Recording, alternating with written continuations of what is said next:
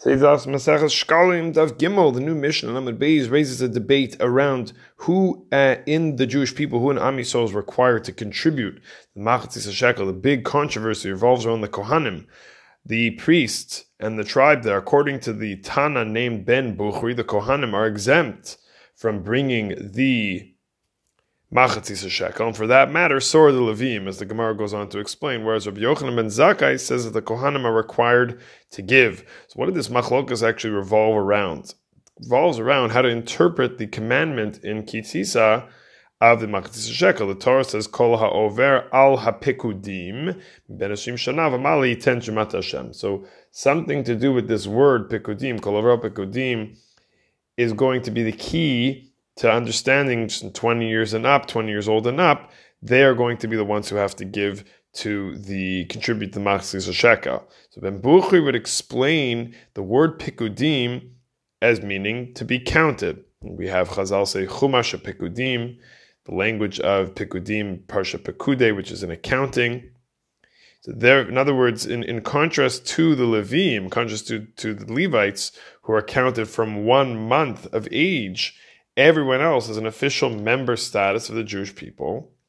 And this eligibility to be counted from 20 years of age and up also comes along with the requirement of contributing a Machatzis HaShekel. So if you're counted Ben Ashim Shana V'mala, then by definition you also have to give Machatzis HaShekel, but that excludes Levi, because Levi was counted from when they were young. Alternatively, explains only those who passed before Kol Over, only those who passed before Moshe Rabbeinu in when he was doing a head count, also became required to contribute to the Machatzis HaShekel. But the Levim were counted in a different fashion. The Levim were counted when they were sitting in their tents and Moshe was walking around the camp of the Levim. However, Rabbi Yochanan ben Zakkai learns Kol Over as reference to Kriyas Yamsuf. Says Rabbi Yochanan Zakkai, the pasuk in Kisisa is Kol Over al Pekudim is talking about anyone who went through Kol Da'avar B'Yama Yitain, anyone who went through the split sea has to give to Hashem. Of course, the Levim, the Levites, crossed the split sea as well.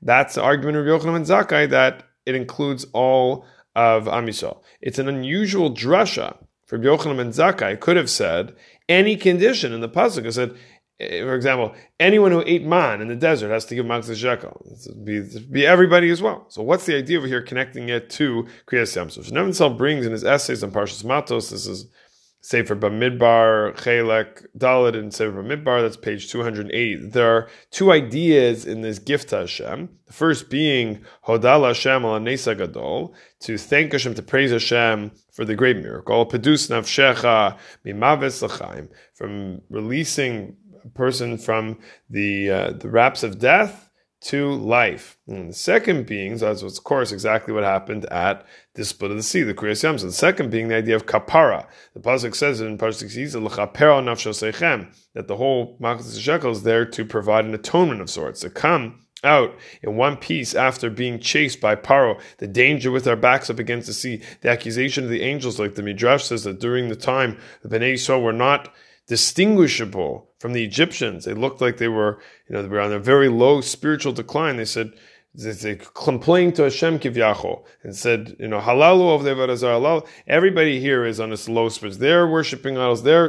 What's the difference? Why are you saving them over them? So we were in need of a tremendous kapara and a tremendous atonement, because our merit bank account was being drawn from during miraculous escape from Egypt. So I was also complaining to Hashem why he brought us to this dead end. The spoils of the Egyptian army were inappropriately taken, and so on and so forth. We really, really used up a lot of our merits. We needed to come with a great atonement to keep our story going. Rav Nevinsel concludes there. He says, okay, that's very nice for the story of Mitzrayim, but what about Ladoros? It's a mitzvah that we're going to have forever.